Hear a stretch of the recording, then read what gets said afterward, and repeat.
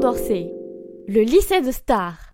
En 1803, ses premiers élèves débarquent, ce qui en fait l'un des plus vieux lycées de Paris. En fait, c'est l'ancien couvent des Capucins de la chaussée d'Antin, récupéré par l'État pendant la Révolution. C'est clairement un lycée de stars. Écrivains, réalisateurs, hommes d'affaires, ils sont tous très nombreux à avoir arpenté ces bancs. De tête, je peux te dire que Louis de Funès, Jacques Dutronc ou encore Serge Gainsbourg sont passés par là. Buzzy Tip. Le lycée a changé plusieurs fois de nom selon l'évolution politique de la France, Bonaparte ou encore Bourbon pour finir en Condorcet.